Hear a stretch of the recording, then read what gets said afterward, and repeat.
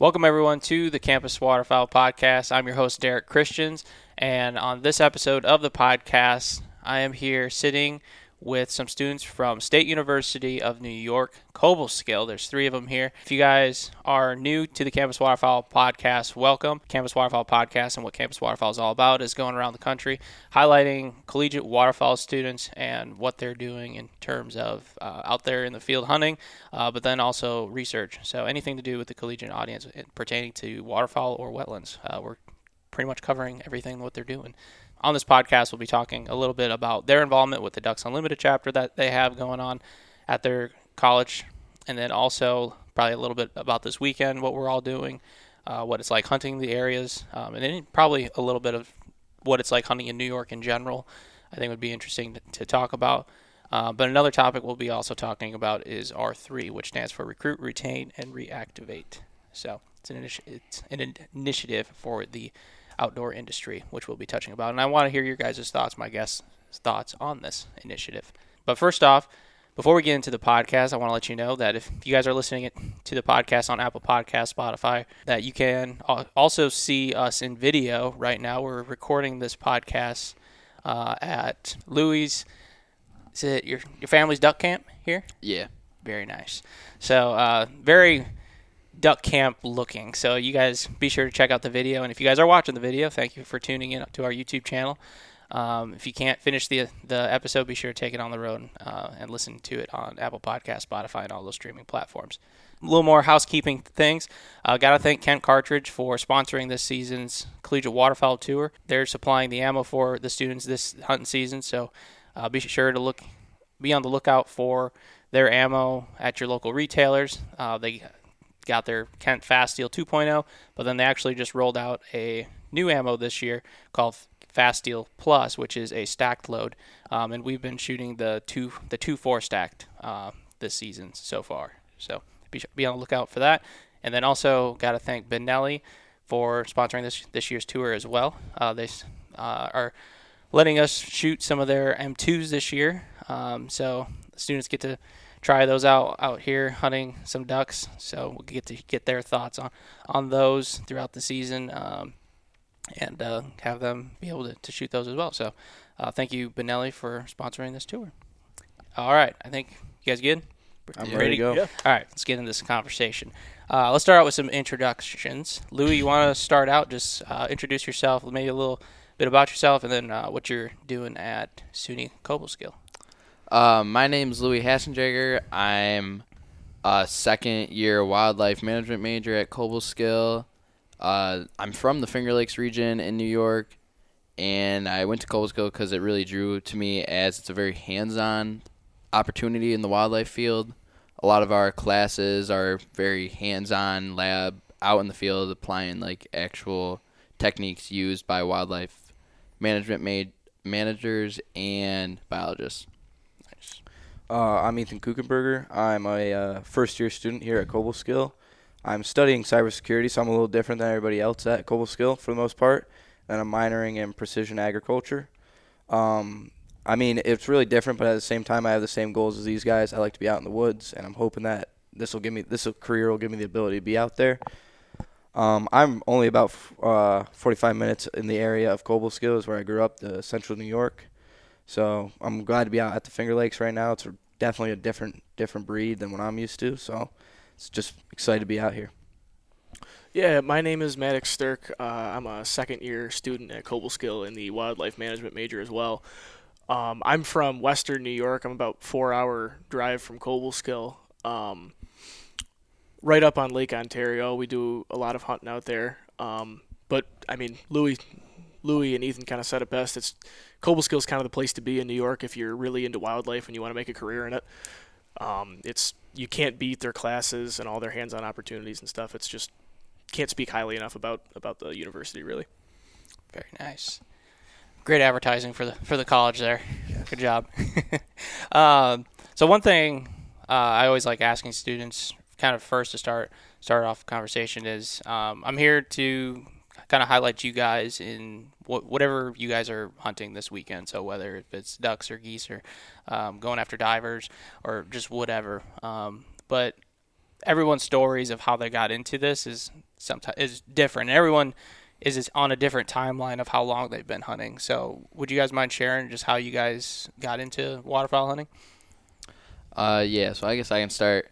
So I first started waterfowl hunting my freshman year of high school. One of my buddies, his family owns a farm, and he invited me on a youth hunt for some geese with some guys on the farm that were pretty into it and knew what they were doing.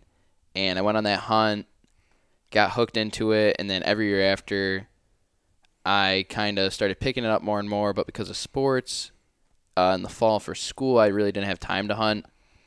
And I was doing 2 different sports at the same time, so there was like no time on weekends or after school. And then when COVID hit, New York State didn't have sports the entire fall of the 2020 year, so I filled my time with hunting.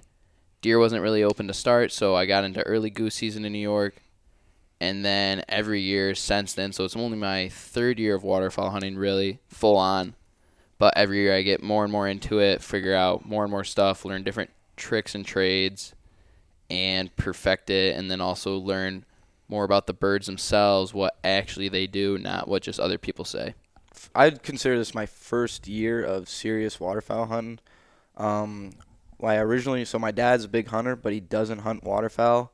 And so we own some property with some swamp on it that I'd always seen ducks on when I was hunting deer or turkey or anything for that matter. And so I was kind of always interested in it. And so basically like my first year, which would be my junior year in high school, I would like take a kayak out, no decoys, like it was this bright orange kayak, and I just put my shotgun in there, just paddle down, try and jump ducks, see what I could get. I don't even think I ever killed a duck doing that. And then this past year, I started out with some goose hunting. It was real shabby, like just layout blinds with no cover on them, maybe 12 full bodies trying to hunt like a 300 bird feed.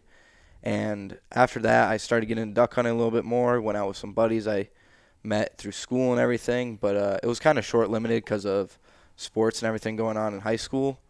And then since I've come to Cobleskill, this is my first like waterfowl season where I'm really spending the time, really putting the hours in, whether it be scouting and the money for that matter. You know, I've bought a lot of decoys in the past little bit of time, and starting to invest in some nicer equipment and starting to get on some birds finally. So it's definitely getting more hooked by the day.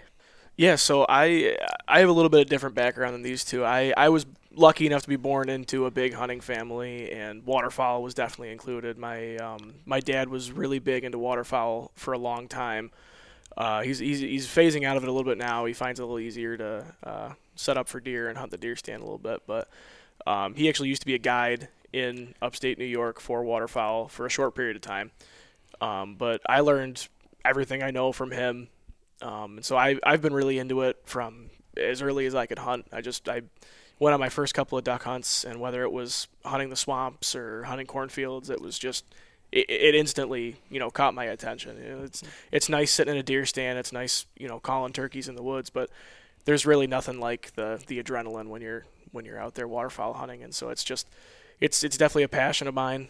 And I've just kind of stuck with it ever since. I get more and more in it every year, and you learn from the birds, you learn from the different people you hunt with. I'm lucky enough to obviously have met these two, and hunting different parts of New York and learning all the different methods and tactics that other people have, and you hold that all in your arsenal, and you can really find all the different methods to attack these birds, and it's really cool. So that's basically all I have to say on that. Were you guys, Ethan and Louis, were you guys first generation kind of like waterfowl hunters in your family? You can go first. I can go ahead. So basically, like when I first wanted to try out waterfowl hunting, and it was based off of I started off like I'm a big turkey hunter. In my area, there's a lot of good turkey populations, so it's a big thing. And so just like that one-on connection, you're trying to convince that bird that you're another bird right with it, whether it be a gobbler and a hen. It's similar in waterfowl, and that's what kind of got me into it.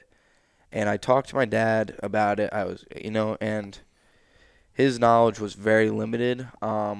He might have gone on maybe 1 or 2 duck hunts when he was in his like early 20s, maybe even teens. and he never just got the feel for it, and it just really wasn't that big in our area at the time. So he kind of just phased out of it, and that was the extent of it. So yeah, I'd consider myself the first generation of a duck hunter or waterfowl hunter in general in my family. I'd say for myself, I'm a third generation, so both my grandfather and my dad were really into waterfowl hunting, but as my grandfather got older and my dad had me and my sister, it just was a lot harder to do because we were always going around. It was hard to get out and set decoys for everyone. It was just easier to go out and deer hunt. So I went out a couple times with my grandfather and my dad when I was younger, but other than that, we were really big into deer hunting and turkey hunting. But they were big into it like in the 80s when waterfowl kind of started really pumping up. And we never really went out just because it was a lot harder with sports and everything. But that kind of like rekindled a little bit later when I was a little bit older and could do it on my own. But I used to go out with them every now and then, yeah. Nice. Maddox, do you remember, did your grandfather, did he waterfowl hunt as well? My grandfather was a big deer hunter. Okay. He was never did much waterfowl. I knew my grandfather for a very short period of time, but to my knowledge, he was not a big waterfowl hunter. He hunted deer, and I would say probably my dad and his friends kind of just took it up when they were growing up. Probably it was introduced to them through a friend or a family friend, and they got hooked on it. It was what my dad always tells me is they were one of the first waterfowl groups of hunters in kind of our area. They used to, back in the day, we had permission for every field around here because you'd go knocking on doors, say, hey, I'd like to goose hunt, or I'd like to duck hunt, and they'd say, you want to hunt what? And it's, yeah, go ahead, I don't care. So now it's been like this weekend, just being at like this duck camp, like the whole cabin's filled with just old duck hunting stuff, old decoys, old regs, and like all sorts of different things. And it's like you just get your mind going about like what it used to be like. And then all the you brought your layout blind that you use, telling the story about that. Oh yeah, the layout blind that was handed down to me from my dad. I don't know the brand, whatever tags were on it or labels were on it, or long. We were thinking Avery off. Potentially. The camo pattern reminds me of like the Avery bags, or like the old school Avery camo. But that thing, it's built like a tank. It's not light at all. It doesn't fold up real tiny like some of the newer ones, but it's held up through the years, and from what I can tell, or from what I've been told, it's 20 plus years old and still kills geese. We saw that earlier this evening. It still works just fine. Mm-hmm. Yeah, no, it's just fun to just think back what it used to be, and what it is now, and to where it's going. I guess. But no, this weekend's been a lot of fun too. It's this trip got put together very last minute. It was one of those. If you guys follow Campus Water and kind of just follow us and listen to the podcast, you've heard numerous times where these trips come down to the last wire, last minute, and this one exactly the same. Where I put it on myself. I feel like where I know that students don't really know if they're hunting a weekend until probably that Wednesday beforehand, and that's kind of when I'm like, okay, I got to start figuring out where I'm going to be hunting this weekend. Find a group of students. I put a story out and reached out to some of the people that I knew. Reached out to Maddox, and he mentioned that they were planning on coming out here, and here we are, last minute. You guys threw things together and had a good Saturday evening right now. Yep. It's had a good first day. Yeah, last minute's all right. Yeah, definitely had some changes in the plans and everything. Last minute curveballs on top of other last minute items. Mm-hmm. Yep. So it was a roller coaster of emotions this whole weekend, whole week leading up, and then into the weekend. It was, we got permission on this field. No, we don't have it anymore. Oh, we got this. No, we don't.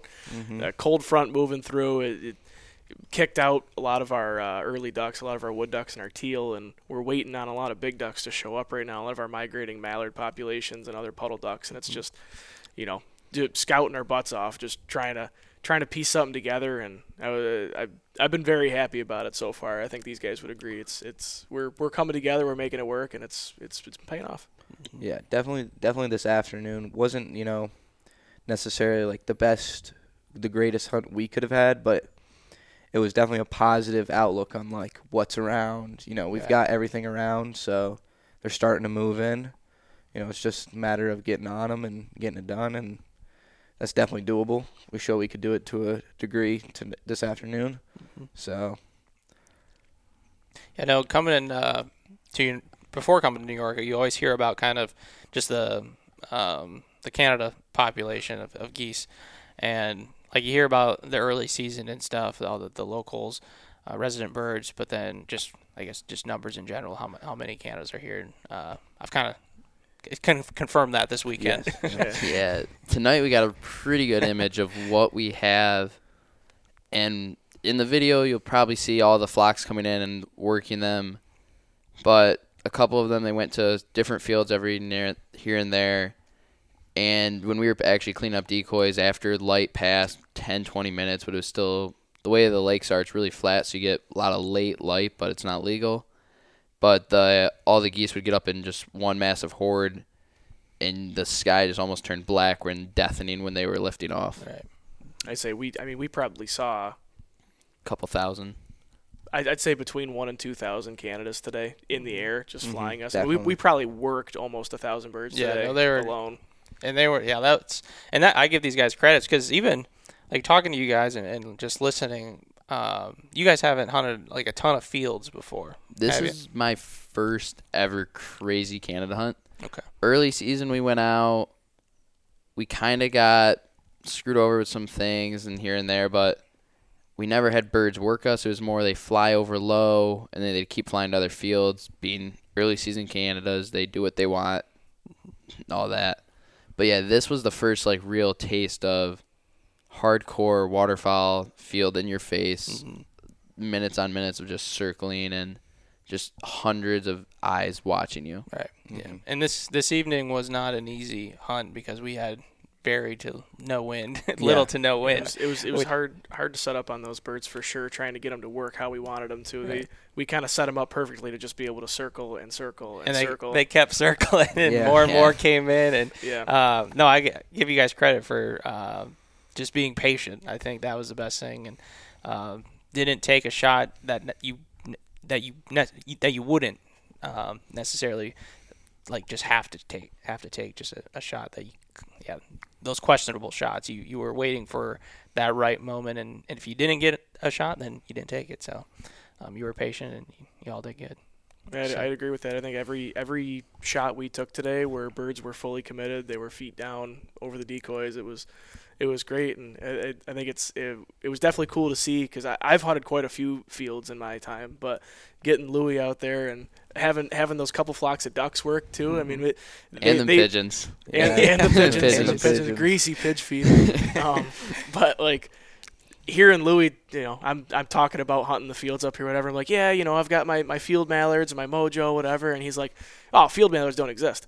I'm like, what are you talking about? They don't exist? I've shot tons of mallards in fields, and he's like, come to the Finger Lakes, they don't exist. I'm like, all right, we'll see about that. So, we shoot a bunch of our geese today, and light starts getting low, and wouldn't you know it, we had 50 to 75 feeler mallards. We had more than that. Yeah, I mean, the one flock, we had 4 flocks of at least 30 or 40. Yeah, I mean, we had quite a few ducks, and they, again, trying to play the wind and working those birds and not having the greatest setup, the greatest hide.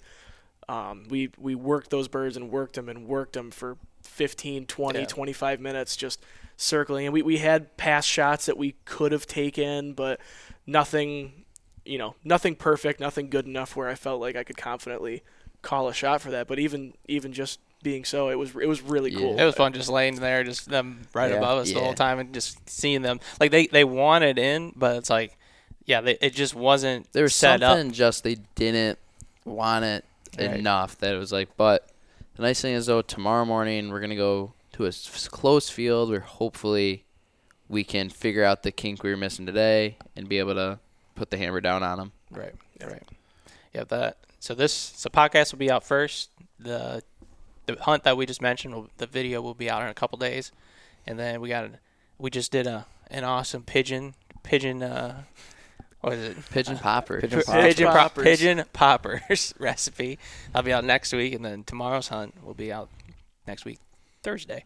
So be on the lookout for that. And literally, you guys are listening to this podcast. I don't know when you're listening to it, but if you're listening to it the day it came out, like this hunt just happened this last weekend. So just to give you a little context of date and how fast our turnaround time is here at Campus Waterfowl. We don't mess around. Try to get you live updates throughout the season. It's pretty great. We're cramming a lot of hunting and a lot of time into a short amount of time, and it's fun. It's getting up and going and just going. It's really cool, and to hear that all of this is going to be published and edited in the next couple of days is really exciting. Yeah. And you guys get to look back at it, like regardless of how many views or listens or whatever it gets, how many people, like you guys will always have this for you guys to look back on. Yeah. I mean, I'm going to watch it at least 100 times myself. I'm just saying. So you'll have some good hunting photos, and you'll have that definitely. for memories. So that's the best part of my job, is having these weekends documented for you guys. So, and not just you guys, but myself as well. So for all of us. So I don't necessarily want to go on a tangent, but a little interesting thing is, like, not necessarily the numbers we saw today, but like the flock style of big flocks of birds coming in is kind of what my area is early season. Our area has a ton of residential geese in it, and they will pick a field. Usually so we do a lot of corn and soybean in our area. That's like 99% everything. But every once in a while, someone will do some like side crop, like a small field of it or something. It'll get cut early. And when that happens, you get like, I've seen like, for around us, like a 300 bird feed is a sweet feed. And, they'll just come in big flocks.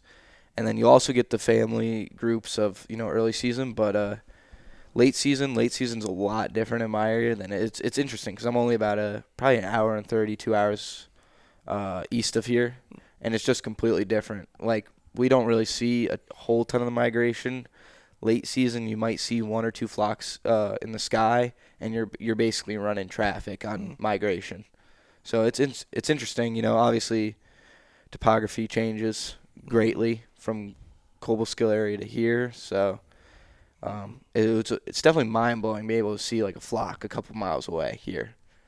Like, by the time typically you'll hear geese a lot, like a long time before you see them in my area. Yeah. Yeah, there's a major change with the waterfowl scene across New York, as in many states, because you go from western New York, which is extremely flat in comparison, where you can see 10s to 20s of miles depending on where you are. Then you go more east, you get into the mountainous areas, so the Adirondack Mountains and the Catskills. It's river hunting and ponds that hopefully don't freeze. And then as you go north, you get the St. Lawrence River. And then we also have Long Island with hunting the Sound and the sea ducks. Yeah, it's probably like New York honestly has a little bit of everything in it. Like, if you it's a great state if you're ever thinking about starting waterfowl, to just like, if you want to shoot mallards and you want to shoot woodies and you want to shoot, little ducks, teals maybe, or, black ducks, whatever, you can find that. And then if you want to go and shoot massive flocks of Canadas and snows, you can go do that. If you want to be on this tiny little baby hole and maybe see one or two wood ducks fly by you, you go up to the Adirondacks. And then you want to go shoot sea ducks on the Sound, you can go and do that too. So there's all sorts of things. Yeah, exactly. So New York is definitely it's an underrated state for waterfowl. Now, granted, we don't have generally. I mean, we do. It's just they're not here for a large amount of time. Like, you go out west, Dakotas and Nebraska and stuff, you have your thousands upon thousands of ducks that are constantly hitting fields, especially during the later season.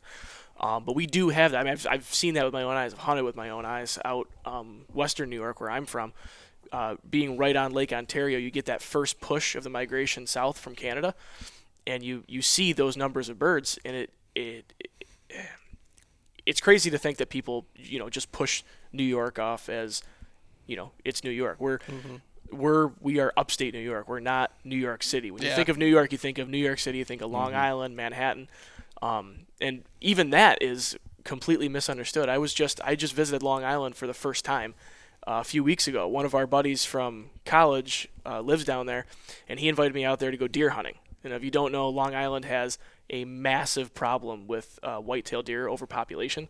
So there's a lot of residential down there. We were hunting out in the North Fork, so we were almost on the very tip, eastern tip of Long Island, and there are just white-tailed deer everywhere. We got off the ferry from Connecticut. We didn't go through the city. I've still never seen New York City, but we took the ferry from Connecticut down to the North Fork, and just on the drive to my buddy's house, we saw probably 130, 140 inch whitetail eating off of an apple tree in someone's front yard, 10 yards off the road, and it was accompanied by about 30 other deer, and it's crazy to think that people push off New York as just being, not a great hunting destination, because I think even you, Derek, can probably attest to that. We've got birds, we've got a beautiful landscape, we've got plenty of agriculture. It's high variety of birds too. Yeah, Montezuma. Yeah. No, you can go. Oh, so the first time I came to New York was 2 years ago. Visited, hunted with students from St. Lawrence University. Yep. And that's a little bit northern. A little bit more, but still considered upstate or whatever. Yeah. Anything over New York City, we consider upstate. And then if you ask anybody above, there's another area that's just upstate, like I-90, very small. Like I-90, if you told them that we were claiming upstate, they wouldn't be happy about it. But no, coming to the New York, it's kind of like going back home to Minnesota. It reminds me so much of Minnesota, the people, the area, the agriculture, everything. It's very similar in a way. So it's I enjoy coming up to this area. Yeah, but we just got a really good variety of ducks. Like with you can find about every species of dabbler, sea ducks on the Sound, and then even sea ducks inland. A year ago, we killed a scoter over on one of the Finger Lakes in the middle of the inland areas. Must have got lost somewhere. And then along with that, you get snows, almost every species of diving duck too. And we're fortunate enough here in the Finger Lakes to have Montezuma Wildlife Refuge, and Maddox has Iroquois Wildlife Refuge over by him. So that takes in thousands of birds. You'll be driving down so Montezuma is split by, it's called Route 90. It's the thruway. And if you drive down at dusk or early in the morning, you'll just see thousands of birds just going from puddle to puddle there. And it's insane to see that different amount of birds and just sitting there because they can't get hunted. We are, geographically, I'd say we are pretty lucky to have the landscape that we do. We have a lot of open water. We have a lot of big water, the Finger Lakes and the Great Lakes being in the area. And then being so far north and right on the Canadian border, we do get, once the weather turns and it starts to get colder, we do have a really good migration in a lot of parts of New York.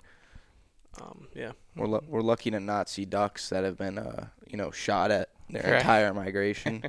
So it definitely you see ducks acting like they would in their natural habitat rather than being so shy of anything that is just not absolutely perfect that they just fly away. And then we also get the advantage of killing ducks that haven't necessarily, they've just staged, they're nice and full, they're getting fat, they're ready for their migration. So it definitely leads to some nice, meat on the ducks and everything to that degree. Very nice. I want to pivot a little bit, talking a lot of New York. Learned a lot as well about New York. So you guys are students at Cobleskill. What years are you again? Me and Maddox are sophomores. And I'm a freshman. And a freshman? Yep. And I can't remember if you guys brought this up. How did you guys all meet? Did you know one another before Cobleskill? No. So me and Maddox met last year through Ducks Unlimited. We just went to the club meetings because we were both interested in waterfowl. We were the only two freshmen, were we? Just about. There was not a whole lot in our class, yeah. Yeah, because we're still the only real active. Yeah, so we were the only really active two that were into Ducks Unlimited. So we kind of hit it off, and we have very similar interests. So I didn't waterfowl hunt at all our freshman year just because we can't have guns on campus. So it was hard to just travel 2.5 hours, be comfortable with it in the car, cleaning it without it rusting with weather. So I didn't hunt, but we turkey hunted together, and then we hit it off, went to third term together over the summer with a couple other other officers from our chapter. And then we met Ethan this year because he joined Ducks Unlimited. One of my buddies from high school is also friends with him because he went to Cobleskill too. Hmm. So just like mutual connections and pretty much DU too. Yeah, DU definitely played a large part, I would feel. Gotta bring everyone together. Yeah. Everyone that all like-minded people. We have that meeting every Thursday, and it kind of puts you all in the same room to. And especially when everyone wants to go hunting, and like for a lot of us, it's a new area. We don't know, like especially for me at least, completely different topography. I'm used to just going out, sitting on the lake, and shooting ducks. Now there's no water. It's like rivers and then fields and then puddles. So it's a lot different. So it's nice to like be able to bounce off people like upperclassmen that have hunted it before, people from the area, and then also just get people out so you can still enjoy the drive we all have for waterfowl. Mm-hmm. Nice. And you guys just recently had your DU banquet, right? Thursday night. Thursday night. So it's been a busy week. You didn't even bring that up when I messaged you about when I was coming up here. It was such an afterthought. I was so excited to hear back from you that I literally ran down the stairs. Louie and I live together on campus. We live in a townhome with 4 other people. And I was up in my room and I was just scrolling on Instagram and I saw the direct message you sent me and I ran downstairs and I was like, Louie, he's coming. I was like, this is the weekend. This is it. And so we called everyone we knew. We were like, all right, we got to find more people to hunt. We got to figure out where we're going. I messaged you back as soon as I saw it, and I was like, all right, we're doing this. And then we got everything kind of set up, and then we were like, we have our banquet like tomorrow. It's here. Because like as soon as you got the text, like for the next like 2 hours, it was like, all right. Scrambling. Luckily, one of my buddies that I went to high school with, he goes to college in Florida, but he's like, can I come up and duck hunt this week? And I'm like, yeah, I'll be home. Like, I'll make sure of it. I'm like, go after the banquet, work out perfectly. Then you text us like, it's perfect. He's already here, so we can hunt. Us too. Let's find another Cobleskill person in the club. And we got really lucky. But then it was like Wednesday and Thursday, we were looking at the weather for here. Perfect duck weather, especially for here. Windy, rainy. Thursday comes around, go to the banquet, worry about that. Friday, weather just completely lets. Friday was windier than heck, and then weather for Saturday, dead calm all day. Right. Sunday at least was supposed to be rainy. Then this morning we looked. Sunday's also calm, but a little bit more of a wind. But yeah, our banquet, we didn't even think about it in the moment. If you would have probably told me about it, and I wish I would have looked at the Instagram, your guys' Instagram page, and saw it. But I probably would have honestly flown up a day early, kind of flown up to go to that. It would at least tried to cool. see if that would have been a Yeah, possibility. it went very smoothly. Like it was. Yeah, we did a little bit. So this was our 9th annual outdoorsman night out. Nice. Yeah, and we did a little bit differently this year. So in years past, we just do raffles. We do like a Yeti cooler 2 Yeti cooler raffles, gun of the year, sometimes banner, blitz raffles throughout the night. And then this year we threw in a silent auction with it, and then we did 1 live auction piece. So it was cool just to get into it. And then, last year with me and Maddox, we were both freshmen. Like, and the way our banquet's set up, like in the fall, you kind of get in there as a freshman, not knowing. Personally, with me, I never had DU. I was like, oh, I'm going to go to Cobleskill. I'm like, they got a DU. I'm going to join it there. Join it. They're like, all right, so we got this thing, this. And it's like, whoa. Like, it was a rocket ship going off in that room when you walk in, and they're already like, all right, this is what we're ordering. This is what's going where. We need everyone here and here. So, like, this year is a lot different, being, like, more involved in it as officers of the club to actually see the behind-the-scenes logistics of it, and then helping, like, create the banquet to run smoothly and not just being someone that shows up to hand out tickets. Right. I'll add on to that just a little bit. Working alongside our regional director for the Cobleskill region too for Ducks Unlimited, you really got to see kind of everything, all the work that he puts in for us, and all the items that he got for us, all the connections that he made for us to help us collect donations, get discounts for items, basically all the different webs and channels that he put out there for us, and it's really cool to be a part of it, how we are now being officers of that club. We kind of ran the show Thursday night, I'd say, as Louie and I and our president and the other officers. We really kept it running smoothly. We kept that boat sailing smoothly. Nice. I got a question for you. So you kind of met this question stemmed from you kind of talking about the transition you went from freshman year to sophomore year, where it was kind of you're just trying to, I don't know, you just joined and you kind of got a taste of what it was like, and it was really hard to kind of grasp what was going on. And then this year you kind of took control of that. I kind of felt that same when involved with DU chapters at South Dakota State, and just in a community chapter that I was involved with, where you go to a meeting and it's like you sit down for the first time or first few times, and it's like, and they're running through like getting stuff organized for the banquet and stuff, and it's like they're already like maybe 5 meetings into it, and a bunch of stuff's going on, and you're just sitting there like everything's going over your head. You have no idea what's going on. Yeah. Like, how does someone like that that has no maybe that feels the same way that I did, maybe try to get more, I guess, caught up in that same year rather than waiting maybe like the next year where they're starting the planning for that banquet from ground zero? So the only thing I really could say for that would be, especially for us, talk to the officers or upperclassmen that have experienced it before. Because if you just sit there, you're involved in it, but you're not really involved with it. You're just kind of riding with it, seeing where it goes, and you might drop it or leave it depending on how it goes. But if you can like actually get in like conversation with people that have done it before, like they point you in the right direction, help you get orientated with what you have to do, and then it also like helps you understand it more. So like as soon as our banquet was over last year, it was like, okay, that's kind of how it goes. And then we do our officer elections in the end of the fall semester, so that way when we come back in the next fall, it's like we're already planned for our banquet pretty much. So like as soon as we got elected, like we were all already like thinking idea this, idea that, and then went to a couple conferences like third term and the New York State Conference, and we're hearing different ideas, talking to different chapters, and we're just like shooting off like this.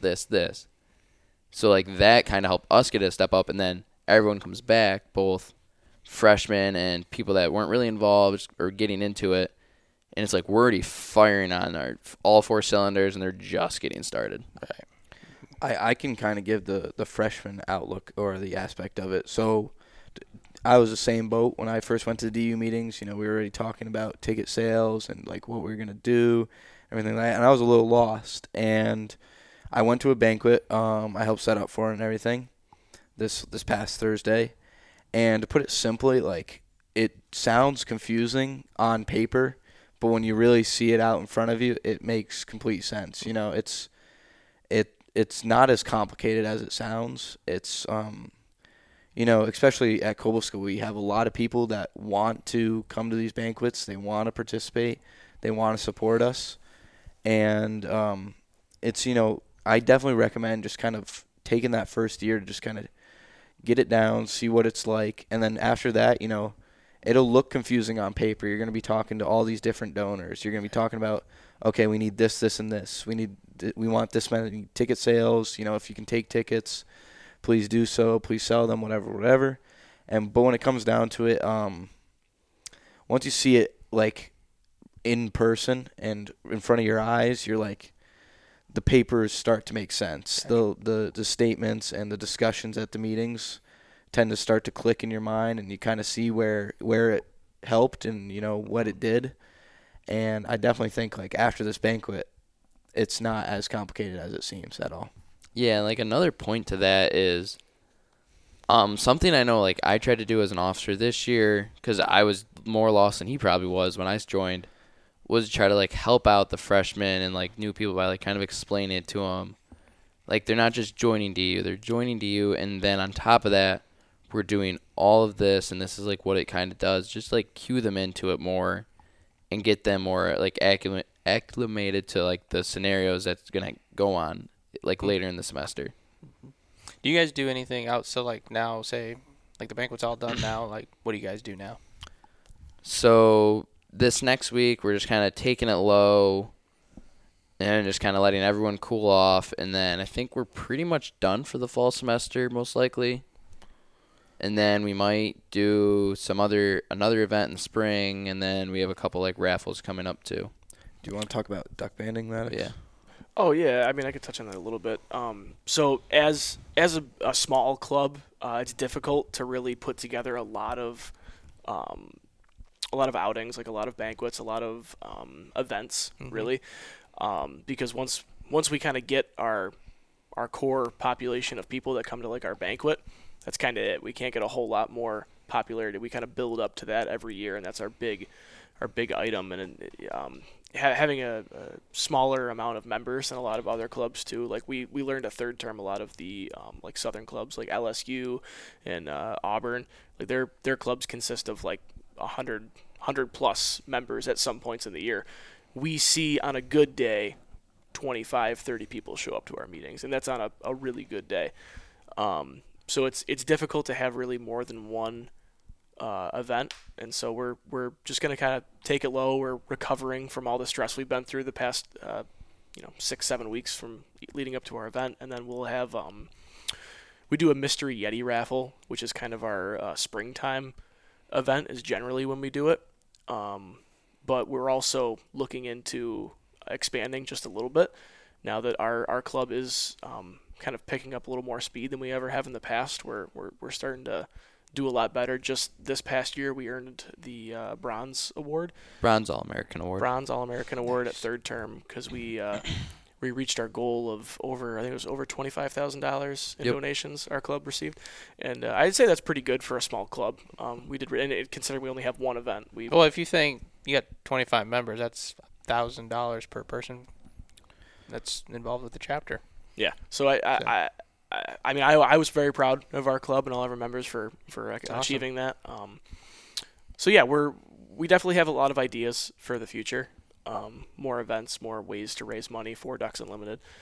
What Ethan was talking about, one of the things that our club does is duck banding. So through a couple of our professors, one of our club advisors, Dr. Lucido, along with our main club advisor, Eric Struning, we do a duck banding program. So I believe we started, the whole process started over the summer. We did a pre-baiting. We have a private marsh permission where we're allowed to go out there and we're allowed to do duck banding. It takes a lot of time. I was one of the banding leaders this year is what we call them. We had two of them.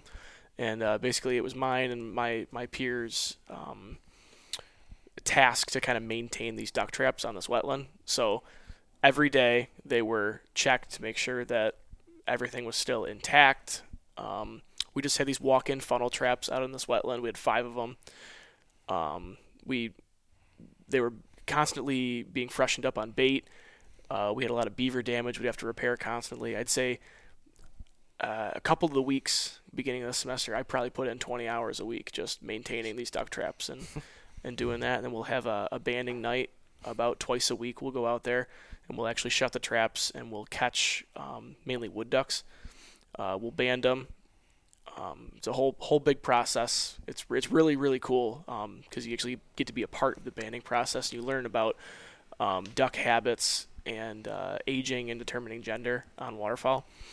And this year we actually reached a school record for our number of ducks banded in the fall semester. We banded 95 wood ducks as a club this semester. And so it's really cool to see now because we'll share with our club the banding data that's received from Hunter Harvest and what's reported. Because all of that will go back to our one advisor, and he'll share all that information with us, and we'll say, okay, we put the band on this bird at this time in this location. It was a hen wood duck, a hatch year. It was an HY hen wood duck, and it was shot 2 months later in North Carolina. And it's cool to see we can kind of put pins together and connect the dots, and we can kind of make our own migration map and see how the birds are acting locally. Right. Yeah. Oh, that's sweet. That's sweet to have that right there at Cobleskill, where you're working with the professor there. Yeah. Another thing is, obviously, like Maddox was talking about, like down south, they get a lot of maybe someone who isn't really involved with DU, but like a lot of these guys are big waterfowl hunters. They'll come out for that banquet. They'll have a ton of people. We had a good amount of people. But we like a lot of our donors are people very involved, and like everybody who goes there are like, I personally think they're some of the best donors. Like they love what they're doing, It's not just blowing money for fun for them.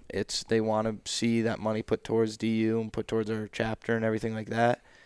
And without them, like that bronze All-American award wouldn't have been achievable. I wasn't there for that. I believe we received it for last year's banquet, correct? Yeah, was it just 2022 or was it 22-23 school year? 22-23 technically, but we only have one event a year, so it's more funneled. For the amount of people that were there, at least from what I saw this past Thursday, to achieve that $25,000 is pretty incredible. It means that these guys are love waterfowl.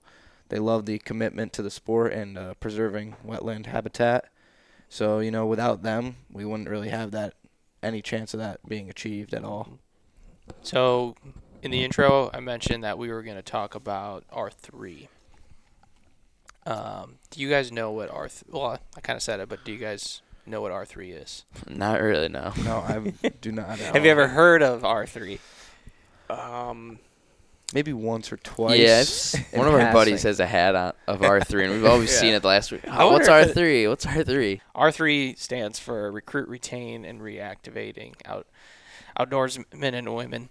But it's an industry initiative, industry-wide, essentially, where outdoorsmen are just supporting one another in terms of recruiting new hunters and recreationalists, recruiting, retaining the current people that are using the outdoors, and reactivating people who were once outdoorsmen that maybe just had a point in life where they just didn't have an opportunity maybe to go, and then now trying to reactivate them to get them back into it.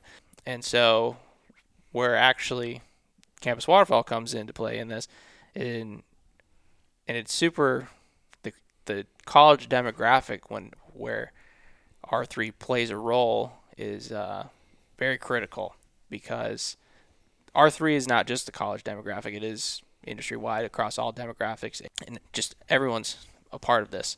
But at the college level, it's super important because there's opportunities for recruiting, retaining, and reactivating people of this age and where they're at in life. So I want to hear your thoughts and maybe any stories of maybe yourselves or people that you might know that maybe has anyone in the chapter possibly been recruited to go maybe waterfowl hunting for the first time, or get introduced to the outdoors for the first time, or maybe kind of like you said, and you and me kind of had the same story, Louis, where we did a lot of hunting and fishing when we were kids, but then got busy with sports in high school, and then it wasn't really until college or later where we got back into it. So to me, that's the definition of reactivating. And so stories like that, have you guys come across those at all at Cobleskill on campus? So we could even say, you go ahead. Literally just last weekend, we had a little officer hunt that we did actually out near Canandaigua in New York. And we took a lot of our officers out, and the majority of us are all pretty seasoned hunters. But we did a little duck hunt, and we did a little pheasant shoot. We were on a game farm. One of our club president, actually, Taryn Burgess there, they have a game farm in Canandaigua. And they own a lot of private property on the Canandaigua inlet there. And so we did a duck hunt, and we brought one of our club officers, Michaela, out there, and we actually got her very first duck ever. It was her first time hunting, one of her very first times shooting a gun in general, and we were able to successfully get her to harvest a wood duck, and a nice drake at that. So I think that kind of fits in there a little bit. I know she's definitely kind of got the bug now. She was very excited about that, I know. But that, literally just last weekend, that's where we were. We were out in the Finger Lakes region again, and we were doing that.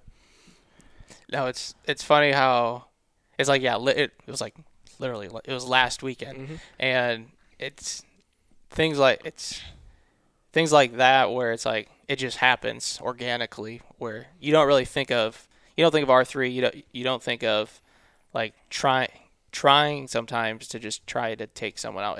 Things just come into play organically and by themselves and for a purpose and for a reason. And that's kind of where like this demographic is and to where Campus Waterfowl has always been. It's like we haven't really changed we've changed our messaging a little bit just to bring R3 a little bit into the light, just to talk about it in these situations. But just having people in a community that are good people, wanting to help other people, get them involved in what we love to do, share our passions with those types of people that might not have those opportunities. That's all this is. That's all this takes. Yep. And that's like, nature is the best teacher, in my opinion, being out there, just seeing things how they are, being able to self-reflect and just learn, I guess, from one another. So what are your guys, any other instances you can think of? I actually do also have a story from this season. So opening day of duck season this season, I took out 2 of my buddies from college. One of the guys, so this was both of them, their first time ever waterfowl hunting. The one guy had hunted deer and turkeys. He's originally from New Hampshire, so he's done that. And then the other buddy was from Connecticut, and this was the first time he's ever hunted his entire life, and the first gun he's ever shot, except I think like a .22. And so we went out. Originally, I wanted to hunt this big swamp on some property I own, or my father owns. I should be honest. He'll probably get on me for that. But I was originally gonna hunt this big swamp. I had scouted it. There's birds in it, but it's there's a lot of deep passageways that are hard to get into, and I just wasn't sure. And so I shot down. There's this little woody hole that I had scouted the year previously, and there had been no birds in. But it was like this perfect, between these 2 big hills, this swamp, like flooded timber, woody hole. And I busted about 10 woodies out of there when I was scouting it, and I was like, all right, we're hunting here tomorrow morning. So we go out. I think it's about 3 minutes into shooting light, and it's still very, very dark. I forgot a headlamp, so I threw out my decoys in the dark. So it was a whole mess there. And we had two mallards. It was a drake and a hen buzzing. And I remember we shot. We ended up killing the drake. It turned out to be a band. So the first duck of the year turned out to be a band. And when I got back to the blind, I was shaking. And it was interesting because they didn't understand how lucky we had gotten with that.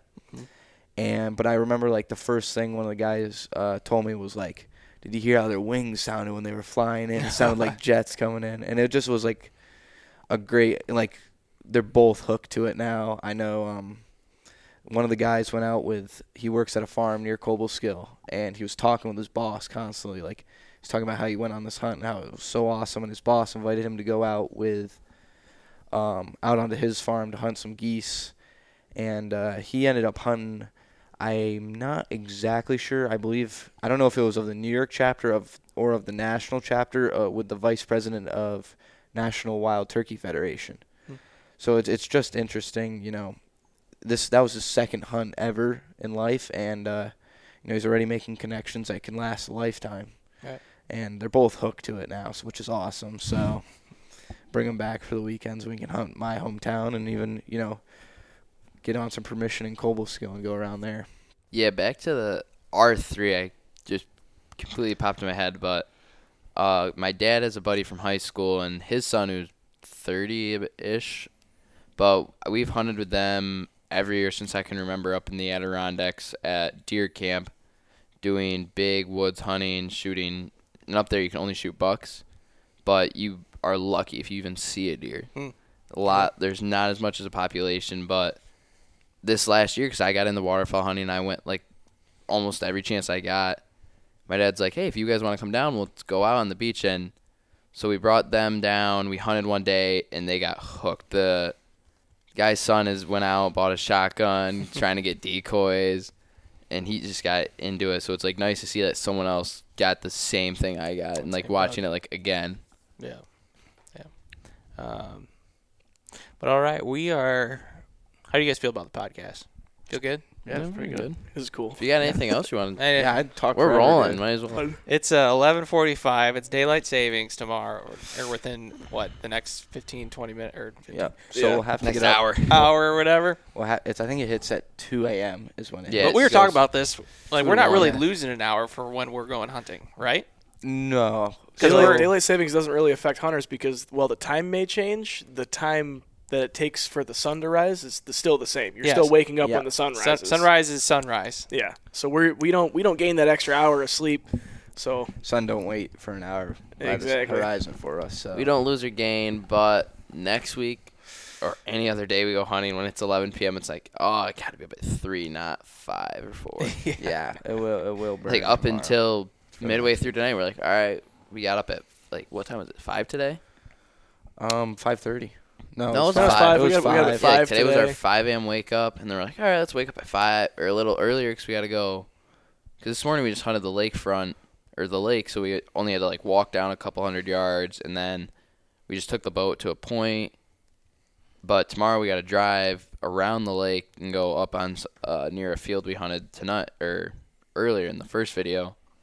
So we're gonna have to get up earlier, and then we're like, all right, so like 5:30, push now to 4. Breakfast conversation then we're like- started. Oh, there's daylight savings. What time sunrise? And it's like, oh, it's an hour. Like it was 7:40 today. Yeah. Now it's 6:40 tomorrow. And it's like, extra half hour thrown in there so we can dig into that massive apple pie we got staring at us all We're weekend. going to have apple pie for breakfast. Oh, it's apple gonna be pie so got brought good. Friday night. We didn't touch it Friday. We're gonna touch it tonight. But pot roast, mac and cheese, and then poppers on top of that. Pidge poppers. I got some baby. scrambled. I can put scrambled eggs, too, in the menu for Oh, tomorrow yeah. morning. I'm down. Yeah. I'll eat anything. We're eating under good the this sun. weekend. We Can't really have are that. eating good. I can't have too much coffee in that blind tomorrow. Did you bring up the mac and cheese and the pot roast? Oh, that's gonna From hurt Bill? tomorrow. No. You didn't even bring that all up. We got to thank Bill for all Yeah, his we work. do. Thanks, Dad. Thanks. Yeah. I'm not supposed to call him sir, so thanks, Yeah. Bill.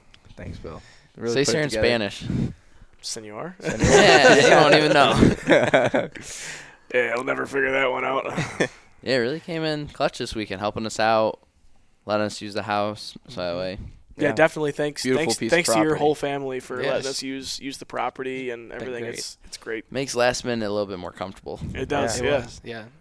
It's helped a lot. Just Yeah. having a place where we're not just running around or sleeping on the dorm floors. I was gonna say, it must yeah. be nice having a bed to sleep in. Yeah, you get your own room. it is nice. Yeah, you would have enjoyed So- our couch in our townhouse. I've slept on a lot of couches, slept on a lot of I'm sure. the floor in the dorms. Yeah. So So have I, but for different reasons.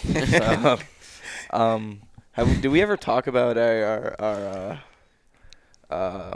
little conundrum this morning, or what we learned about last night? Did we ever mention that in the video what did we learn? Yeah, what did we learn? about someone hunting our afternoon feed in the morning? Oh, the- yeah, the so permission. another curveball with weather. Yeah, so last night, so the farm property was in hunting, and luckily enough for me, it's my girlfriend's father's property, so we do luck out there a little bit. And so we were going to go hunt it, and another friend of mine that's still in high school here, he works on the farm, and it's more of his permission than ours, so we were going to hunt it with him, and we were going to try to do Friday night, but he just picked up a German short-haired pointer in Ohio or Indiana, so he was not for tomorrow. And so he's like, all right, tonight will work, Saturday. So we say, all right, we're going to hunt the field Saturday. Let's call the farm and just double check. Text him, let me know when you can call, because he was working, so I didn't want to bother him. He calls me, he's like, yeah, so there's someone hunting the field below the pond tomorrow where we're going to, because like the pond and then just east of the pond, there's the fields where we're hunting, so we were going to hunt there. And then he calls me, he's like, yeah, so there's actually people hunting like on the other side tomorrow because none of the guys on the farm really goose hunt anymore, which is who they used to do exclusive rights for just because of the way it was. It's a conundrum around here with waterfowl and permission. Mm-hmm. So last night I was like, oh, we're going to get blown out. They're going to shoot up the spot in the morning. No birds are going to come there at night. But then one of our buddies that we hunted with this morning drove over by today, mid-morning, and the guys were on a way different piece than what we thought they were going to be hunting. They didn't end up shooting. They did shoot birds, but because New York State's limit for this region is only 3 birds per person, so they must have only been hunting 4 people because they got 12 apparently. But when he drove by the field that we were planning on sitting in tonight, it was still full with birds. So up until like 11 a.m. today, it was field got blown out. Didn't know what we were doing or anything. Our hopes were dragging on the ground behind us. I'll tell you that. It was not looking great for this weekend. But getting sent that first video from Nolan there, seeing 600-plus birds sitting in that cornfield, just the caption, they're still here. It brought us all right back up, and we were so excited to hunt that field. We showed up probably 2 hours before we needed to be there. Which actually worked out. Good thing we did, because as we were, all of our blinds need to get rebrushed in because it's chopped corn. So we were trying to figure out where we were sitting. Where we thought we would sit was a little different from the field edge than what you see from the road. It was trying to figure out where the birds were coming from. We had no wind. We had to put out a big spread. We were trying to figure out what pattern we wanted to run. The hide was really tough. There's not a whole lot of stuff left on the ground to brush in with, so we had to figure that out. Go riding around looking for brush to brush in the blinds. Today was a cluster for sure. But luckily we got there early, got everything brushed in. We took all the trucks, parked them in a laneway, and then as we're walking back, we hear honks coming over the trees. We're like, what is going on? And it was you and Ethan just sitting in the blinds because all of us had our vehicles over there.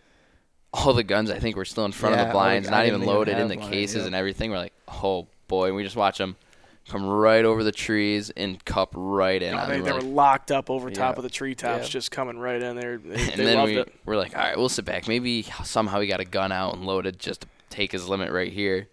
But that ended up not happening. And we look out and we see our buddy Nolan just hightailing it across the field. Just booking it through that cornfield. But it's a good thing we got there as early as we did, because that flock, there was 3 in it, and then we waited, another 45 minutes, 30 minutes? Yeah, it was a while. Not long. This time of year, we probably saw 100 geese before anything really flew to us, just because we were watching migrators fly up high, Yeah, we waited a while, but it was like that first flock, we're like, oh, no way, we just missed this first flock of geese. Mm-hmm. Yeah. But once they started flying, they came in, you guys will see in the video, but they come in probably flocks of 20 or 30, a couple bigger ones, smaller ones here and there, but then they all just would come over us, and they just keep dumping in on each other, but they weren't landing. It was weird. They were just kind of circling. They'd cup up a little bit, keep fluttering, but we had that 2 or 3 times today. What's that? The groups would just circle us. More than 2 or 3 times. Oh, it was the entire evening. It was what we had. We had flocks work us for a half an hour, just circling and circling and circling, and then they'd start to fly away a little bit, and then we draw them right back in. Our calling and our decoy spread was good enough, and they'd circle. They just did not want to fully commit, and I think if we had a little bit of wind, it might have enticed them a little bit more. They would have gone down a little quicker. I think so, and it was the same thing with the ducks this evening. We didn't take any shot at any ducks just because the shots weren't what we wanted them to be. We worked ducks for a while, and we saw a lot of ducks, more than we thought we were going to. Previously scouting that field, we said, okay, there's about a dozen mallards, hitting it in the evening, and we saw about 10 times that today. I think the first flock was a dozen, and then there's about 5 more. There's about not even 5. There's 2 or 3, but they were 2 to 3 dozen apiece. Yeah. They were traveling in big groups. And the way we were sitting there, the ducks were coming behind us. So I don't know if you can see in the video the way the camera was, but they come behind us, and you just hear right over top of you, and the wings just go. You're like, all right, they're on top. Sound effects are on point. That was good, actually. I trick everyone. Hopefully we get some kinks worked out by tomorrow morning. And, Definitely. Yeah, tomorrow, though, it's a little bit easier, because tonight a lot of it was we didn't shoot as much as we could have. We could have definitely shot a lot more. Wouldn't have been as productive shooting. I think it would have been a lot more singles and doubles dropped, but I think it was for the better, as tomorrow the field. It's the same birds most likely, just different field, maybe more new ones. But I think not blowing them out helps us a lot tomorrow. 'Cause tomorrow would be a complete wash without it. We didn't educate any birds. Yeah, no, I just thought of that where it's like we never really shot. We shot at one flock. Yeah, just one flock, and there was one. And then singles. One flock and singles and doubles. Yeah. Because what happens is we'd have them land. We'd have like the 3 flock would land. fly off, or the single. Yeah, the flock would fly off, and the single would kind of be like, all right. Yeah. Try to get them off the ground. He'd get up. We had that one nice flock work us that we picked a bunch out of, and then it was mainly singles and doubles that we had work either by themselves or we'd draw them out of flocks. And then once we couldn't work the rest of the birds, we'd bump them up and shoot those singles and doubles. We got some small geese today, even for late season. There's a couple. Well, we were breasting a couple of those out. They're definitely fatty. There's some birds in there. They're putting on the weight for late season. Even body size, there's nothing to them. Yeah. Young geese. But we killed 1 or 2 that were. Oh, yeah, there's some honkers in there. Yeah, definitely some big honkers. So.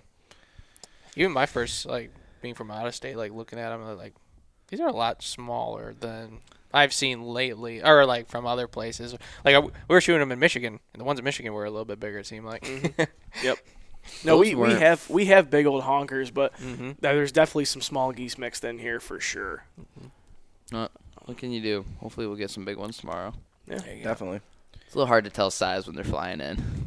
Yeah. Yeah, they still look big when they're flying. Yeah, exactly. Like that one juvie we got, looked like a normal sized goose. When I get up to it, I'm like, it's like the palm of my hand. Yeah. Like that ruddy duck. Yeah. God, it's ruddy duck. That's how we're kicking off the first video. Yeah, a little ruddy action. Try to get that guy to fly. Those things do not get off the water. They go canal system. Yeah. Well, any last words, you guys? Thank you. Thank you so Yeah, much thanks. for coming out. No problem. It's been great. It's been so fun. Yeah. It'll be a weekend we look back on for, for a 100%. long time. Yeah, you'll be thinking about those pigeons for a while. Pigeons. I don't think we've. Shoot, I don't know if we've done pigeons in a field like that did it that bad. That was a good way to warm up for the hunt. Yeah, definitely. They did it dirty Got today. the blood, That was cool. Blood flowing. It did, especially that single. I can't wait to watch that. That's It's going just to be in a the clip to background. watch. I can't wait to wait. Never mind. Can't speak anymore. I'm so tired. We got to get some sleep. Yeah. So Yeah. we're gonna close it out here for the podcast out of SUNY Cobleskill, out of the Finger Lakes region. Appreciate you guys, everyone listening and tuning in. Be on the lookout for the videos here this week and next week. But we'll see you in the next video, in the next podcast, where we have an idea this time where we're going to be going next, but not 100% sure. So we'll see you in a couple weeks.